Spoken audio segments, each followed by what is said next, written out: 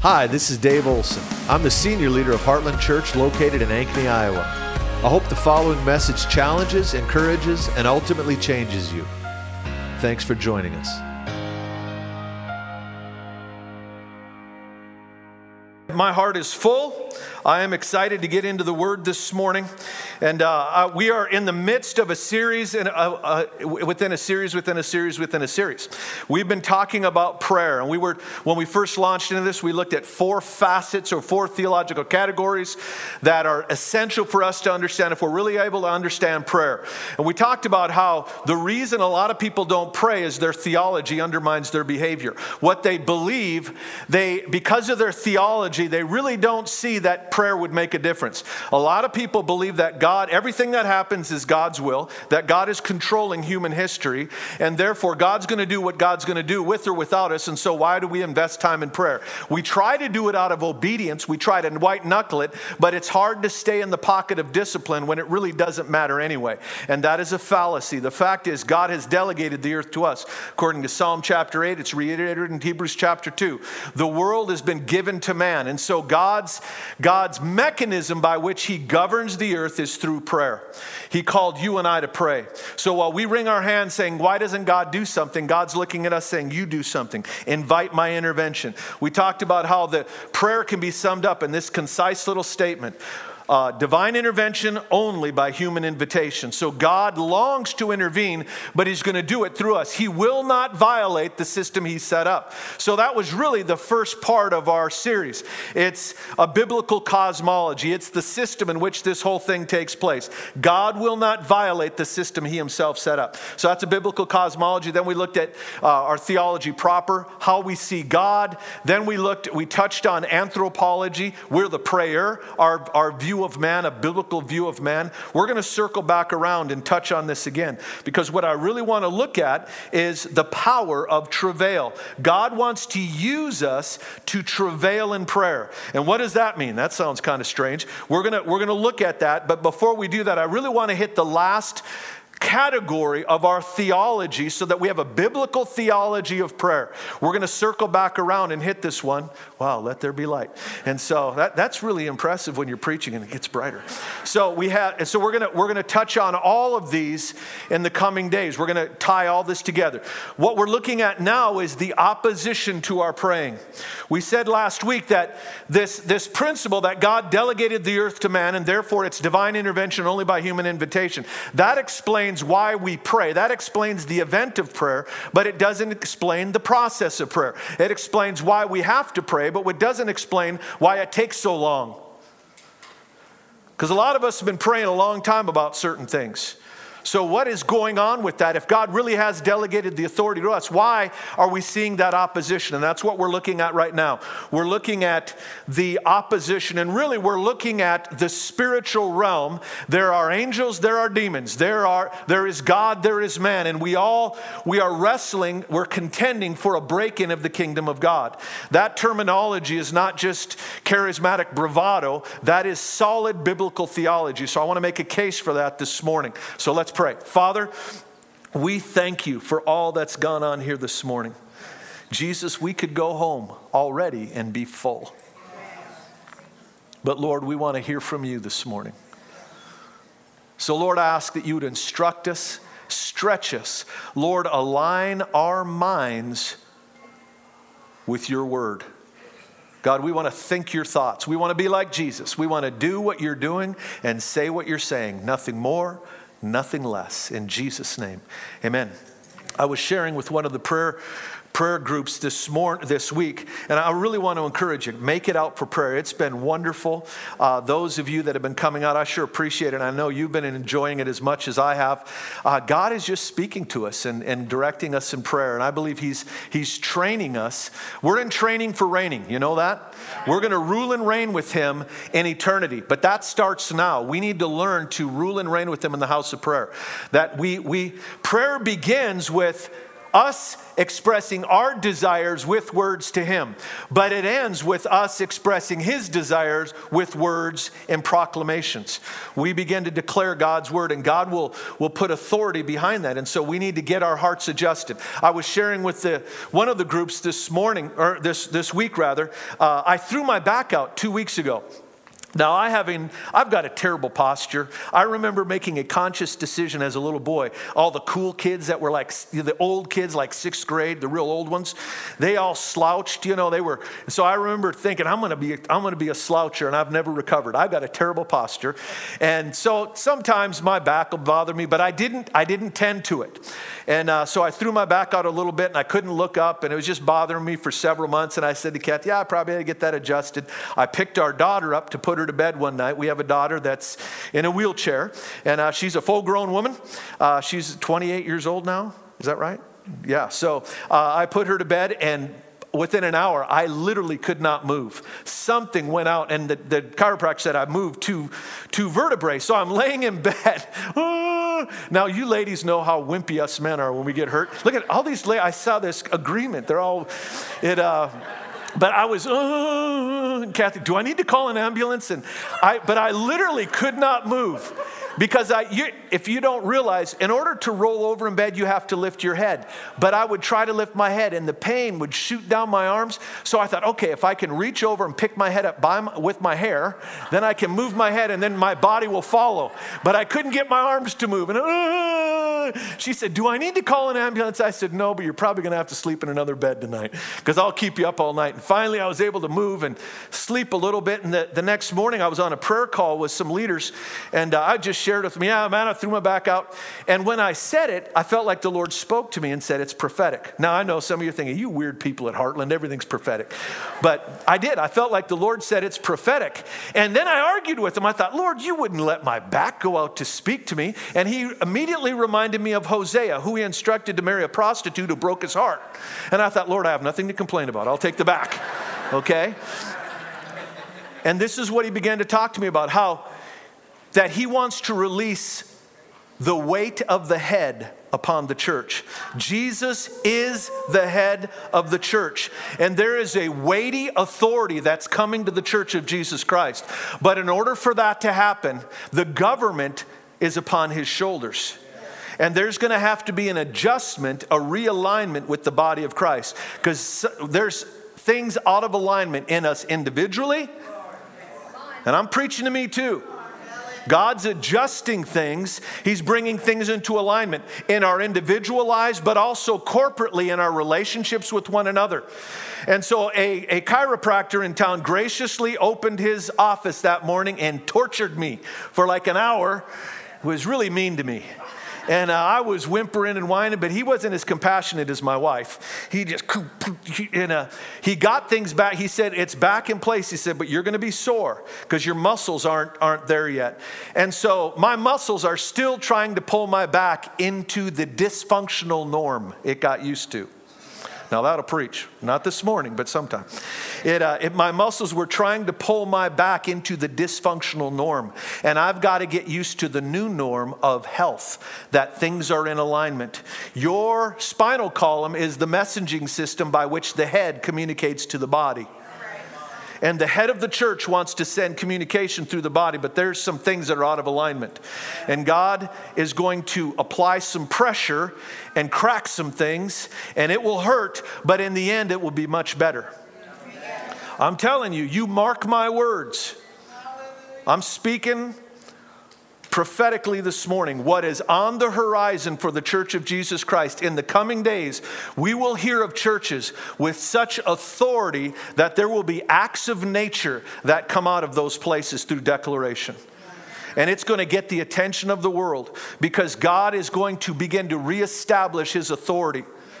The last move of God was about the love of the Father, the power of God being restored. Those of you that have been around for a while, I spent many years in ministry before the revival in the mid-90s hit. And I prayed for a lot of people and saw very few people healed. After that move, it was like healing opened up in the body of Christ. And it was because God restored power to the church. and it was the love of God. This next move is going to be a correction, because if we go to one end of the pendulum too far, it's like a walking person. If you think about it, walking is a perpetual state of imbalance. We just learn to do it gracefully. If you don't believe me, watch a little baby when it learns to walk. It doesn't do it as graceful. It takes a couple steps and then tips over. And so we need to learn. And so progress in the kingdom, progress in our personal lives mean that God will emphasize one thing and then bring correction. And as we move along, God is giving us progress in life. And there's a pendulum swing that's coming. He's going to restore. The love of God came in the last move. It's going to be the fear of the Lord in the next move. The power of God was restored in the last move. It's going to be the authority of heaven that's restored in the new one. And whereas encounters became much more common, encounters with God became much more common. It became an emphasis in the body of Christ through the last move. What's going to come is God's going to restore a reverence for His word. We're going to read His word and tremble. The Lord says, this is the one that I respect. Do you know that you can have a heart attitude that actually garners respect from God? That is an amazing thing. God said, this is the one I respect, he who trembles at my word. And God's going to restore a reverence for His word. And so this is, but it's going to take an adjustment in our lives. All of us. We all have things to be adjusted, and we just want to cooperate with Him. And so God's going to crack us. So, amen? If you can't say amen, say oh me. All right. Let's go ahead and turn with me to Psalm 82. We're looking at the opposition to our prayers, because we need to understand what's really going on when we pray. We need to understand why there is opposition. We can inadvertently surrender the lack of answers. We can create a theology that justifies a lack of fruitfulness in our prayer life if we're not careful. If we don't understand what's really going on, we'll create a theology to explain it away. Your mind hates unfinished business, that cognitive dissonance, that those contradictions in our mind. Your mind will seek to solve them with a theology. And you better make sure that it's the theology of the Bible. And so we need to make sure that our theology is rooted in the Word. So last week we opened with the first verse of Scripture. In the beginning, God created the heavens and the earth. It's a fascinating place for God to start. What He's saying is that there was a point in time called the beginning, that He created two realms, the heavens and the earth. Many people will tell you that the heavens are older than the earth, and that's the eternal realm, and this is the temporary realm, but that's not true. They were created at the same time. The earth was created for man, but what was the heavens created for? We say, well, that was created for God to hang out. No, Solomon tells us that the heavens, even the highest heaven, cannot contain Him. The heavens were created as much for you as the earth was. They are both our domain. We were created for the spiritual realm and the physical realm. But through the fall, our spirit man died. Our spirit man is that organ of our nature that can operate in that invisible realm around us known as the spiritual realm. So in dying, in our spirit man dying through the fall in sin, we're born into it. Adam and Eve fell into it. When we were born in sin, we are dead to the spiritual realm. When we're born again, when we accept Jesus, His Spirit comes in and gives new life to our spirit, and we're born again. We have new life. And all of a sudden, we have an awareness of the spiritual realm. I'll never forget when I got saved. I was a homeless alcoholic laying in a borrowed bedroom, and I thought I'll just open communications with Jesus. I wasn't planning on getting saved. I was just going to talk to Him. I said His name. His presence invaded that room. I started weeping, laughing, speaking in tongues, and then I thought I better say the sinner's prayer. And that, I'm telling you, that was in, I think, August of 1983, and my life still hinges on that moment. The people that knew me before then cannot believe the man that I am now. Because God changed me. He transformed my life. He delivered me from alcoholism. It was an amazing miracle. But my spirit man came alive, and I didn't realize it was all of a sudden all this equipment came online. All of a sudden I was picking up on things that I didn't pick up on before. And there were things that I was sensing in the environment that I wasn't sensing before then. And at that time, I didn't have anybody to teach me right away. And I would sense things, and then they would come to pass. And I thought, what was that? It was a strange, well, it's because we're made to be engaged with the spiritual realm. You are a spiritual being, and God wants to teach you to develop your spiritual senses. Paul talked about this. Our spiritual eye. He said that the eyes of your heart or your spiritual eyes would be enlightened. We have spiritual ears to hear. Jesus said, my sheep will know my voice. He didn't say they'll recognize the truth in my word, although that's a valid thing. It's an important thing. He said, my people, my sheep will hear my voice. We're to hear, we're to see, we're to sense what God is doing. And there's a growing in that. We need to develop that because we want to move with him. We want to live in that environment. So we have a spiritual realm and a physical realm. Heaven and earth. They were never meant to be disconnected. They were never meant to function independently. And so God has created you as a spiritual being. When we pray, we come up against opposition in the spiritual realm. So what's going on there? Let's look at, oh my goodness, it's 1:30. Let's read Psalm 82. Look at verse 1. This is an interesting passage that for years I did not understand. Many years. I wasn't taught this in Bible school. There's more and more being written about this passage these days. And I believe that Paul says very clearly in Ephesians chapter 3 that there were truths that were held in waiting for a given time. There are times where God will hold a truth for a given moment in history because history is pushed forward through revelation. We don't have time to make a case for that, but just chase that one down. Look at Psalm 82, verse 1. God presides in the great assembly. He gives judgment among the gods. Let me read it in the ESV. That's the NIV. I'll read it in the ESV. God has taken his place in the divine council. In the midst of the gods, he holds judgment. Now, what is that? How long will you judge unjustly and show partiality to the wicked? Selah means think about it. Pause and give it some thought. Give justice to the weak and the fatherless. Maintain the right of the afflicted and the destitute. Rescue the weak and the needy. Deliver them from the hand of the wicked. They have neither knowledge nor understanding. They walk about in darkness. All the foundations of the earth are shaken. I said, verse 6, you are gods, sons of the Most High.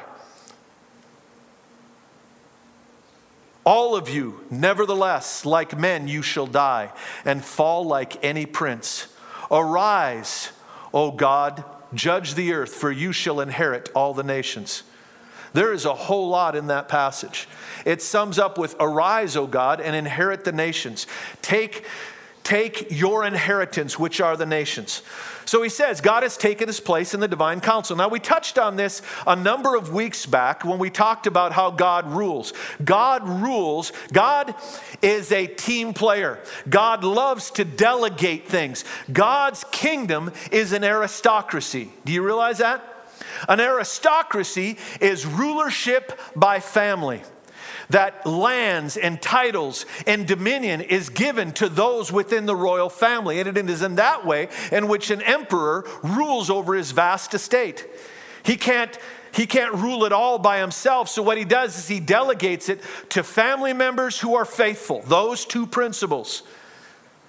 And so in that way, there's already a heart loyalty to the emperor because they are family. God is no different. God rules by royal family. He has the sons of God. Now we looked at how we see this template for how God rules the universe in heaven. There is a royal family. There is a divine council is the way that Psalm 82 states it. We see this in Job chapter 1. It says, one day the sons of God who have been walking throughout the earth, God called them unto himself. And thus Satan, it says, came to him and he said, where have you been? He said, I was walking throughout the whole earth. And he said, I was looking, and he said, did you see Job? And that enters into this whole story of Job. But it talks about the sons of God. Now, some people will tell you, oh, that was angels. But it's more than angels. This is a different class of being. It's literally the Elohim. Now, most people think that the Hebrew word Elohim is a title for God, that it means that it just as Jehovah is a title for God, that Elohim is a title for God, but it's not. Elohim is a designation of a class of spiritual beings, and they are also referred to as the sons of God in Scripture.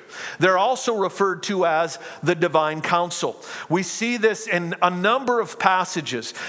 When Micaiah, the prophet, came to Ahab, he said, I saw the Lord sit on his throne, and he began to ask these spirits, what are we going to do about Ahab? We're going to take Ahab out. Ahab had been in rebellion against God. So God said, ask these spirits, how are we going to take him out? And one of the spirits steps forward and says, I'll become a lying spirit in the mouth of his prophets. And God said, okay, that's what we're going to do. It's a strange passage. There's more problems than we have time to address this morning, but it's the Word of God. So how do we reconcile this with the nature and character of God? The fact is, God rules by a royal council, by a divine council. These beings are also referred to as gods. That's why God is designated as the Most High God. Now, they are a class of being. They are created. That's why God is the Most High God. There's only one uncreated God, manifesting in three persons, the Father, the Son, and the Holy Spirit. But they are designated as gods. And that's why he refers to it in this passage, Psalm 82, God presides in the great assembly or in the divine council. In the midst of the gods, he holds judgment. But then he rebukes these gods, these beings, these sons. He calls them the sons of God later on in the passage. Now, some people will teach this and say he's talking to human kings, believers or children of Israel, but that is not what he's talking about. It's very clear when you begin to see throughout Scripture this theme. It says, in the midst of the gods, he holds judgment. And then he begins to rebuke these gods. How long will you judge unjustly and show partiality to the wicked? Selah.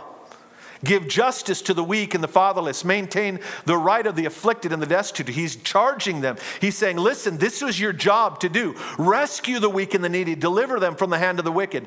They have neither knowledge nor understanding. They walk about in darkness. All the foundations of the earth are shaken. Then in verse 6, he rebukes them. And listen to what the Lord, the Most High God, says to this divine council. I said to you, you are gods, sons of the Most High, all of you. Nevertheless, like men, you shall fall like any prince. And he judges these beings, these members of the divine council. Now, this is Old Testament language. And it's interesting, if you get into some of the ancient texts, the Masoretic texts, some of the Ugaritic texts, there's ancient texts that have been found just within the last 50 to 60 years. And they find that much of the oral history of the ancient world matches this worldview that the Hebrew people had.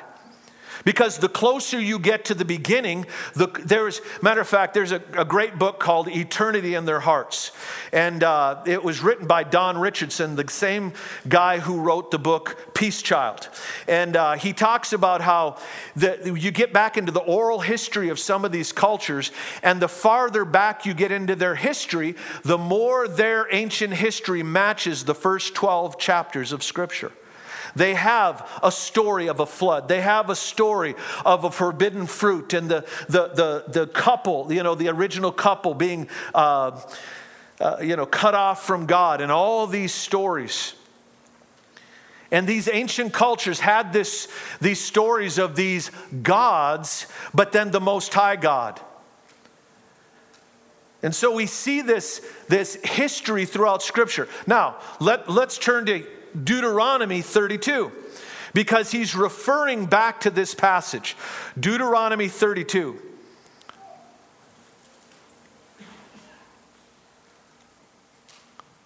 My computer's not cooperating here.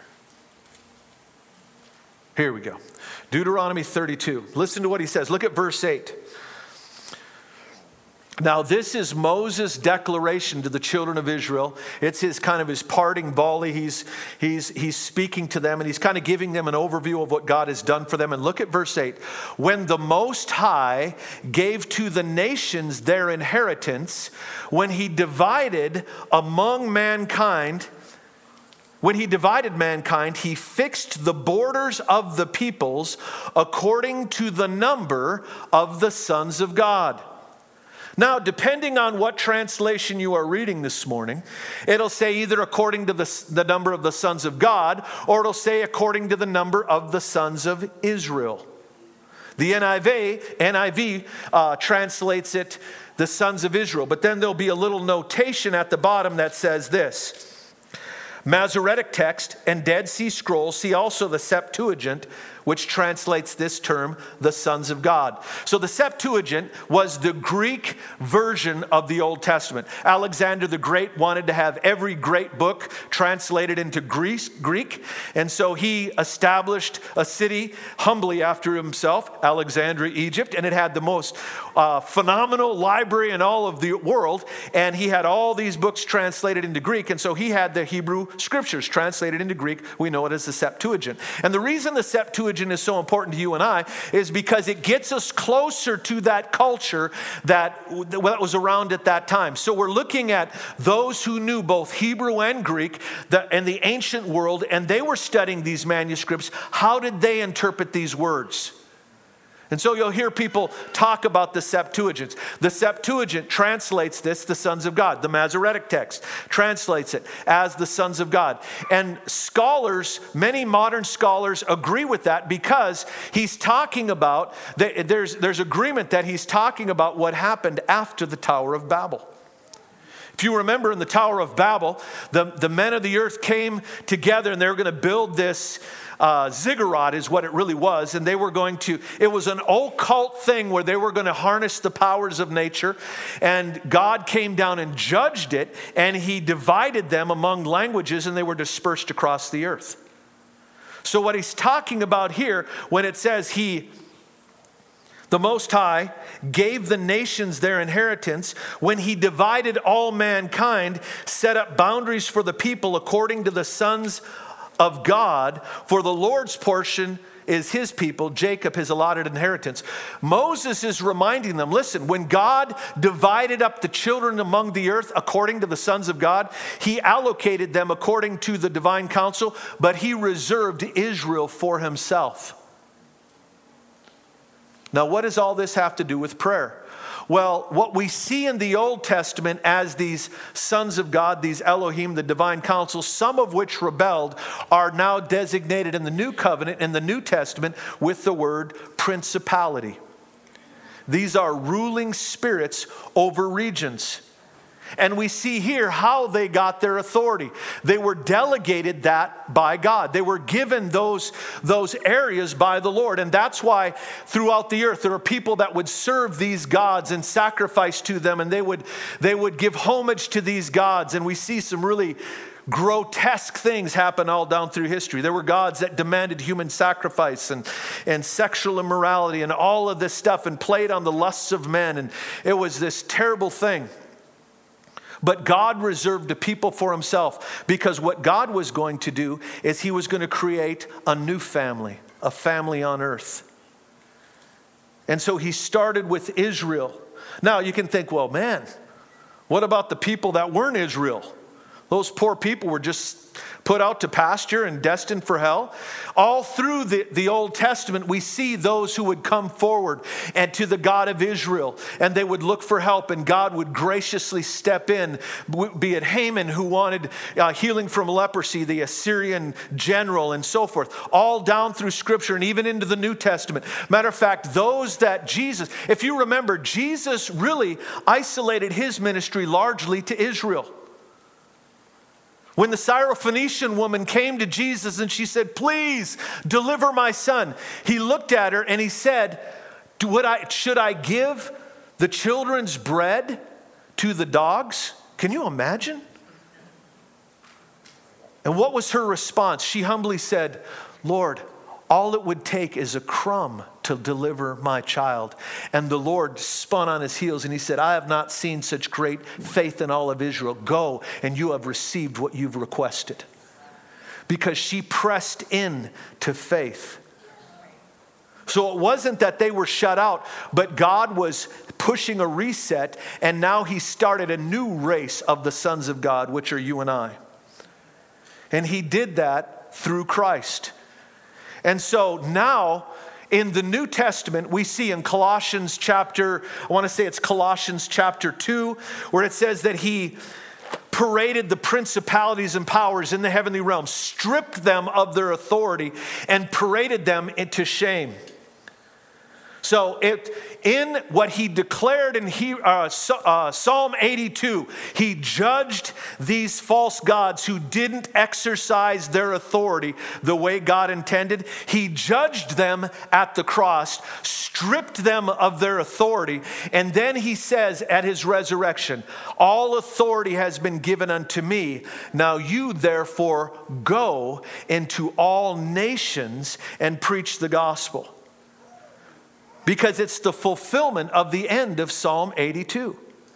He's going to take the nations as his inheritance. It's that Psalm 2 where it says of Jesus, the Father says to the Son, ask of me and I will give the nations as an inheritance unto you. He disinherited the nations and now he's taking them back. But he does it through the church. So when you and I are praying, we are contending. Paul says in Ephesians chapter 6, he said, we wrestle not with flesh and blood, but against principalities and powers, authorities in these high places, these powers of wickedness in the heavenly realms. So there's a contention. Because even though they've been judged, they don't give up. It's like they're exercising squatters' rights. Matter of fact, look at Psalm 149.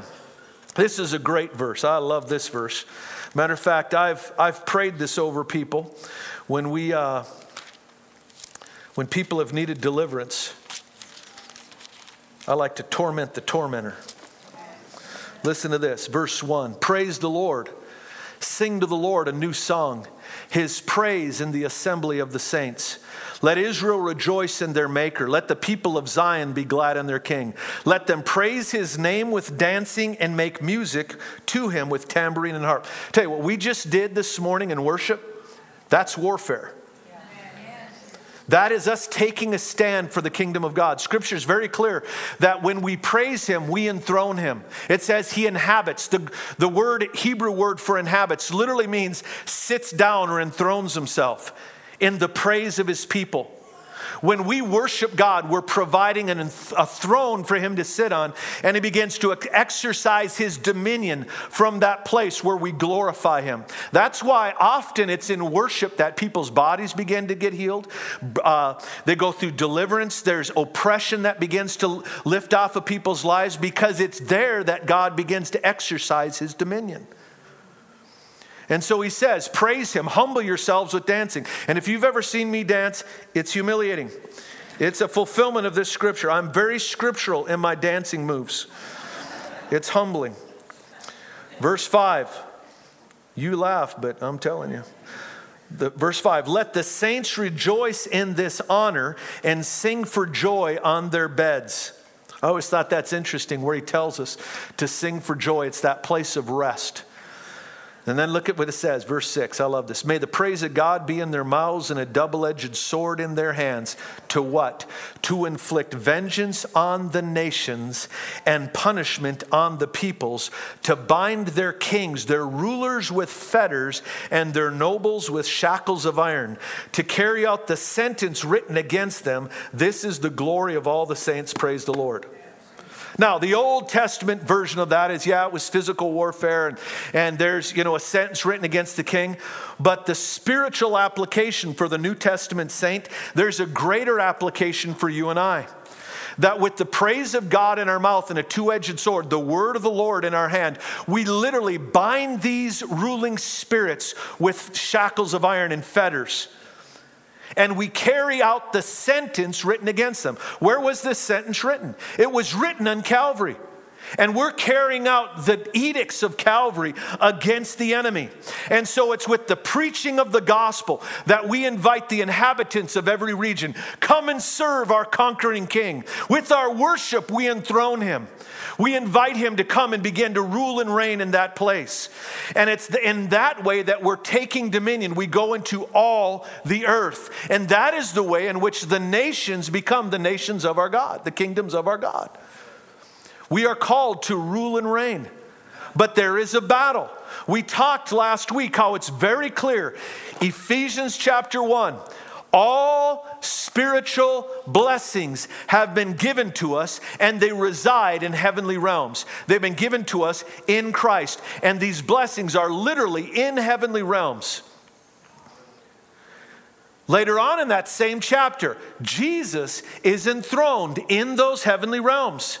It means he's been given those. It doesn't necessarily mean that he is exercising all the dominion that he won at Calvary, because he's waiting to exercise it through you. Ephesians chapter 2, we are enthroned with him. It doesn't necessarily mean that we're exercising all the dominion we've been given. We are growing into that. Okay, so chapter 1, all the blessings are in heavenly realms. They're ours. Jesus is enthroned in those same realms. You and I are co-regents. We've been enthroned with him. Chapter 2 or 3, it says that he's going to express his wisdom to the principalities and powers through the church in the heavenly realms. And then chapter 6, it says that we wrestle not with flesh and blood, but against principalities and powers in those same heavenly realms. The enemy is trying to exercise dominion over our inheritance that's in the Spirit. And we wrestle with them. We're contending for the release of those blessings. I said last week as we were just landing, I remember in 2005, we hit a pocket. There had been fasting and praying and we'd just been contending. And all of a sudden we hit this healing thing that, man, week after week, month after month, people were being healed in every service. Back then it started out 3 services and then we moved into the new building. So we had 2 services a weekend before we expanded the sanctuary. And every service, there were multiple healings, dramatic healings. And people were it was just popping up. And I didn't understand what happened, but I am now convinced that we entered into a healing realm. In our contention, our prayer, we broke into something that was our inheritance. And God wants us to have more. He wants us to exercise dominion over those spiritual blessings. But the same realms that contain the blessings also contain principalities and powers that are resisting our dominion. And so it's through worship and intercession that we begin to lay claim to what God has given to us. Now, we talked last week about how he made the heavens and the earth. There is a connection between the two. Not every place on planet Earth has the same spiritual blessings as every other place. Just as there are unique resources in different places in the earth, different land mass. Some have diamonds in the ground, some have coal. There are different resources in the land. There are different resources in the spirit in different places. And God wants to release those to the inhabitants of those places. When Paul preached in Acts chapter 17, I want to say it is, he was preaching and he said, God hath chosen the times and the places in which men should live. It's a reference, it's an allusion to that Deuteronomy 32 passage where God has assigned your location and your generation. He assigned where you live and the hour in which you live. And your destiny, your assignment, the whole reason you were made. And there's something that should dawn on you. You should be ignited with a sense of destiny. I was made for this moment in human history. Yes. I was created for now. Yes. Whatever's going on in the earth, God decided that you were up to what we're facing right now as a nation. God decided He's going to sweep you into the kingdom for such a time as this. In His omniscience, His great wisdom, He created you, custom designed you for this moment in human history. Don't miss your opportunity to step into all that God created you to be. So God creates us. He chooses the times and the places in which we should live. Those places are an assignment, as well as the hour in which you live. We see this in Matthew 11 and 12. Jesus begins to talk about how cities, Sodom and Gomorrah, will rise up and witness against places at the end of the age, at the judgment seat. And He'll say, these corporate group of people that all lived in a city and came under the judgment of God, at the judgment seat will say, you had greater light than we did and sinned against it. So there's a corporate accountability. There's a sense in which they will give an answer for the hour in which they live and the place in which they live. It said that they will stand up against that generation. So there's something about the moment in time that you and I live that we are stewards of. I don't fully understand that, but I take that very seriously. There's a reason that you and I live in this pregnant moment of human history when there is such tremendous contention for the nations of the earth. Yes. God created you for this moment, and you must not miss it. Jesus did not save you so you can simply have a better life. That is a side benefit. That's something you benefit from. Hallelujah. But you were created for something more than a nicer home and better food and a nicer car, and then you die a believer. You were meant to introduce the kingdom of heaven through your declarations. Your voice carries authority. And you were intended to hear the word of the Lord and then begin to pray it and begin to declare it and begin to impose the rulership of heaven on the principalities and powers in heavenly realms. So they must give way to the new sons of God. Those of us who are born again, we make these declarations. And these fallen sons of God have to give way to the word of the Lord. Not only that, we've got some cohorts in the spirit. The angels of God. Jesus is the captain of the Lord's host. He's got several titles, some really cool titles. And one of them is, he's the captain of the Lord's army. It's the angel armies. And Psalm 103 says, these angels obey the voice of His word. Yes. It's His word, but guess whose voice it is? Yours. Your voice is the voice of authority in this hour, in this dispensation of history. God has delegated that to us. And so as we understand the word of the Lord and we make those declarations, we literally release the angelic to go and fight the battles, to displace those powers of darkness over lands. Yes. And so we go into places, and sometimes there's these fallen angels and these fallen beings that are exerting influence over a physical location. And sometimes there's a legal reason why they're exercising authority. And we have to discern that. There is such a thing as defiled ground. There are places where evil has taken place and it gives the enemy legal right. And we need to deal with those things. People say, well, yeah, but Jesus already took care of that. Jesus already took care of your healing, but you have to appropriate it by faith. He already took care of your salvation, but you better appropriate it by faith or you won't enjoy it. It's up to us. Jesus won it. Jesus bought it, the Spirit brought it, and we need to apply it. And I got to find another word to rhyme. But we have to be the ones to impose this victory. Yes. And so this thing of defiled ground, we need to understand there is such a thing as sacred space. There are things that have happened in human history where you can, let me give you a biblical precedence for this, because you think, well, Pastor, you're making this stuff up. Bethel. Genesis 28. Jacob, he's running from his brother. He's been a bad boy. He is literally having to run for his life from his brother. And he goes to sleep at this place called Luz. And while he's sleeping, I remember as a kid, this is the one thing I remembered about that story. He put his head on a rock. I mean, if you're a bad boy, you'll get a rock for a pillow. And so he's sleeping, and he has this encounter with God. There's a dream, and God is standing at the top of a ladder, and he begins to declare over Jacob his destiny. And Jacob wakes up, and he is all of a sudden aware of what he's in. He said, this is none other than the gate of heaven. This is the house of God. He gives two designations to one location. One is the spiritual, heavenly perspective. This is a gate for heaven.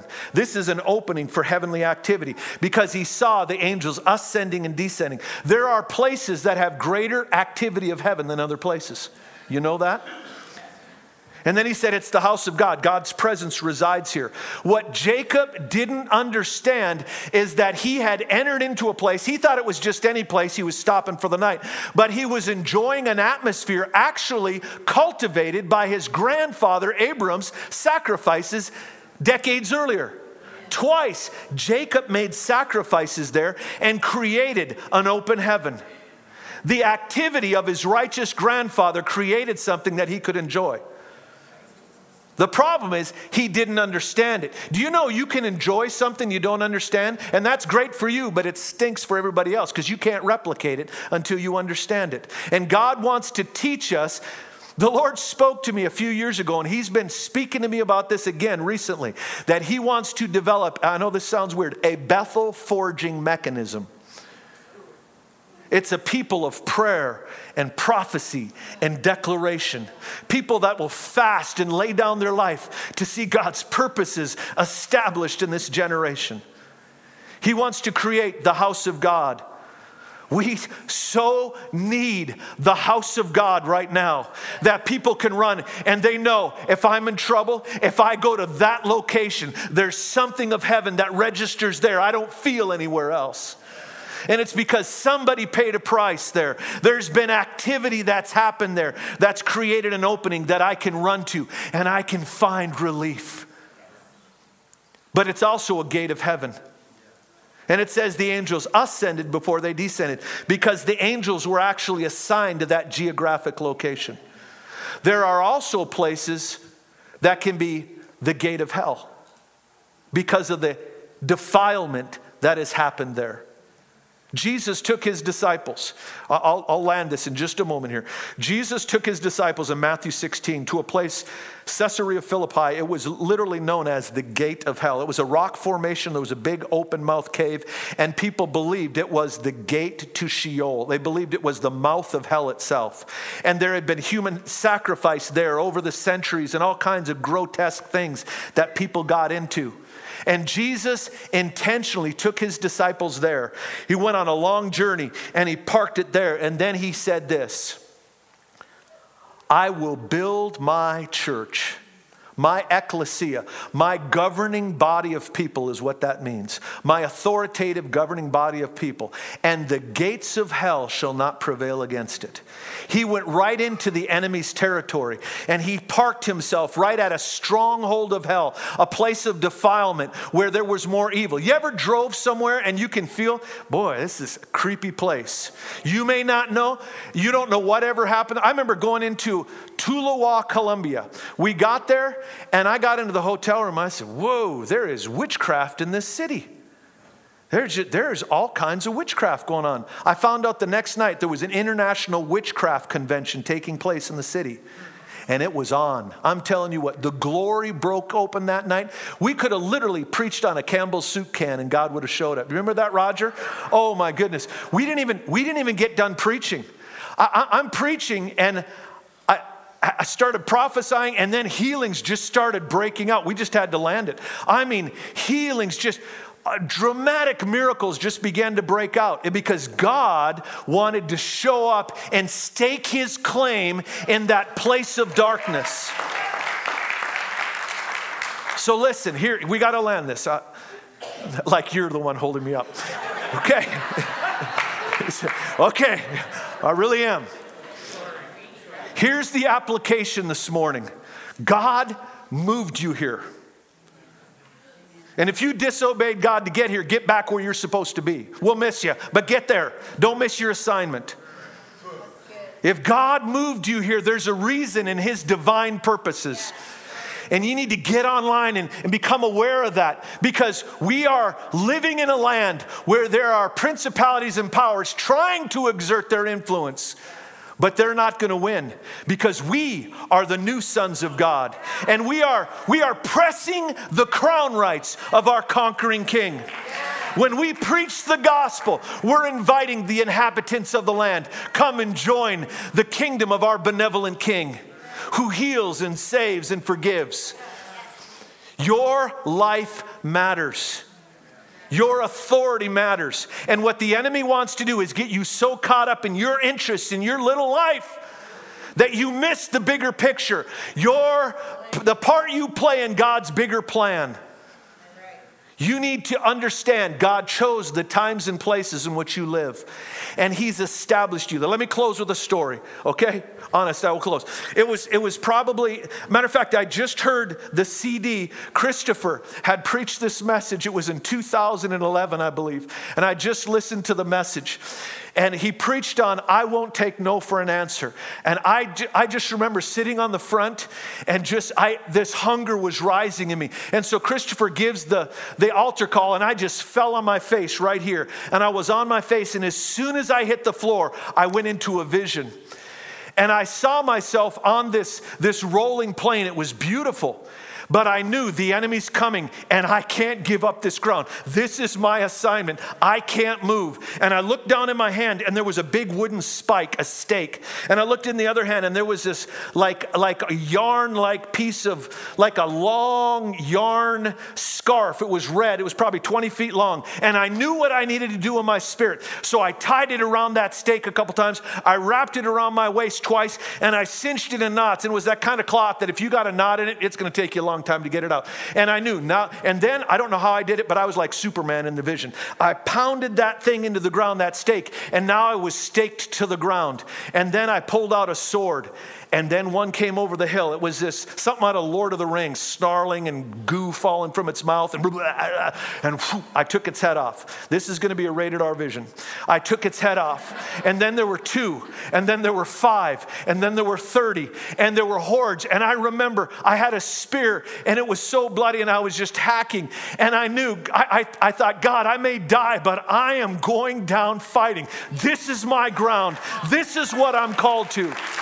It's what Paul talks about in Ephesians chapter 6. In the evil day, stand. When you've done everything else, if there's nothing else you can do, at least die on your feet with your sword in your hand. And during this vision, the Lord kept saying these words, and the Lord brought about a great victory that day. And the Lord brought about a great victory that day. And I heard Christopher, I'm in the middle of this vision. This thing went on for like a half hour. And I hear Christopher, he's still up front, and he says to everybody, if you're in, the Lord told me to bring this spear in tonight and to stake our claim. I'm to thrust it into the ground, and you put your hand on this spear and put your hand on Pastor Dave. He's laying down here. And I'm thinking, you can't make this stuff up. He had no idea what I'm seeing. And so people came up, and then Roger came up. And as soon as I heard Roger's voice, he's got that unique voice. And as soon as he touched my back, boom, he was in the vision with me. And we were back to back fighting the enemy and just hacking and hacking and hacking. Amy Griffin was gone that weekend. She was over at another ministry in the house of prayer, their house of prayer. She was in the prophetic rooms. And one of the prophets that were praying over, they started to weep. And Amy said, what? And she said, it's so bloody. She said, what? She said, Amy, I'm seeing a vision of you. She said, what is it? She said, you're tied to a stake to the ground, and you're fighting the enemy, and there's blood everywhere. Amy's connected to this house. We're in partnership in the kingdom. That was a sign from God. God has assigned us ground that we're to stake our claim. Listen, you're going to give your life for something. It may as well be something eternal. What better thing could you give your life for? Everybody's going to give their life for something. And in that day, many of us are going to stand and Jesus is going to wipe tears away. The reason he's going to wipe away is there's going to be tears of regret as we look at the wasted time and say, God, I spent my life on temporary things. God is trying to mobilize us, awaken our hearts for this hour of human history. You have an assignment. You are here for a reason. God wants to use your life, your voice, the authority he's given you to move things in the Spirit. He wants his kingdom to come, and it comes through you. Let's stand. I want us just to stand before the Lord for a moment. I do seriously apologize to you for keeping you so late, but I feel like this is important. And when we get to heaven, we're not going to remember the 9 minutes we went over, right? Let's put our hands up before the Lord. And seriously, if you do have to leave, I understand. But I just want to take a few more minutes to bless what God's doing here. Oh.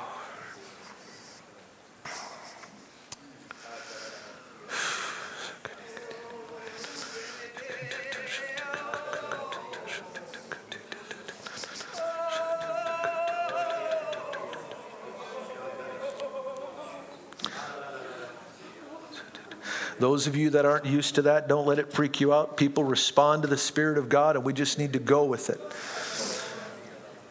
Hallelujah. Thank you, Lord. Hallelujah. If you would just put your hands up like this. Father, Lord, I ask that you would release intercession. God, release hunger. Lord, holy resolve. Lord, that thing that would stake our claim. And Lord, we would tie ourselves to our assignment. Come hell or high water. If I die fighting. Because I can't lose. My reward is on the other side. Lord, burn it in us, Lord. God, raise up an army of intercessors, an army of proclaimers. Lord, we thank you. Lord, I thank you for what you're doing. Continue to do it, Father, we pray. Hallelujah. Thanks for listening to our podcast. If you'd like to help more people hear this message, you can get the word out by subscribing and sharing it on social media. If you'd like to support the ministries of Heartland Church, you can do so at heartlandchurchonline.com/give.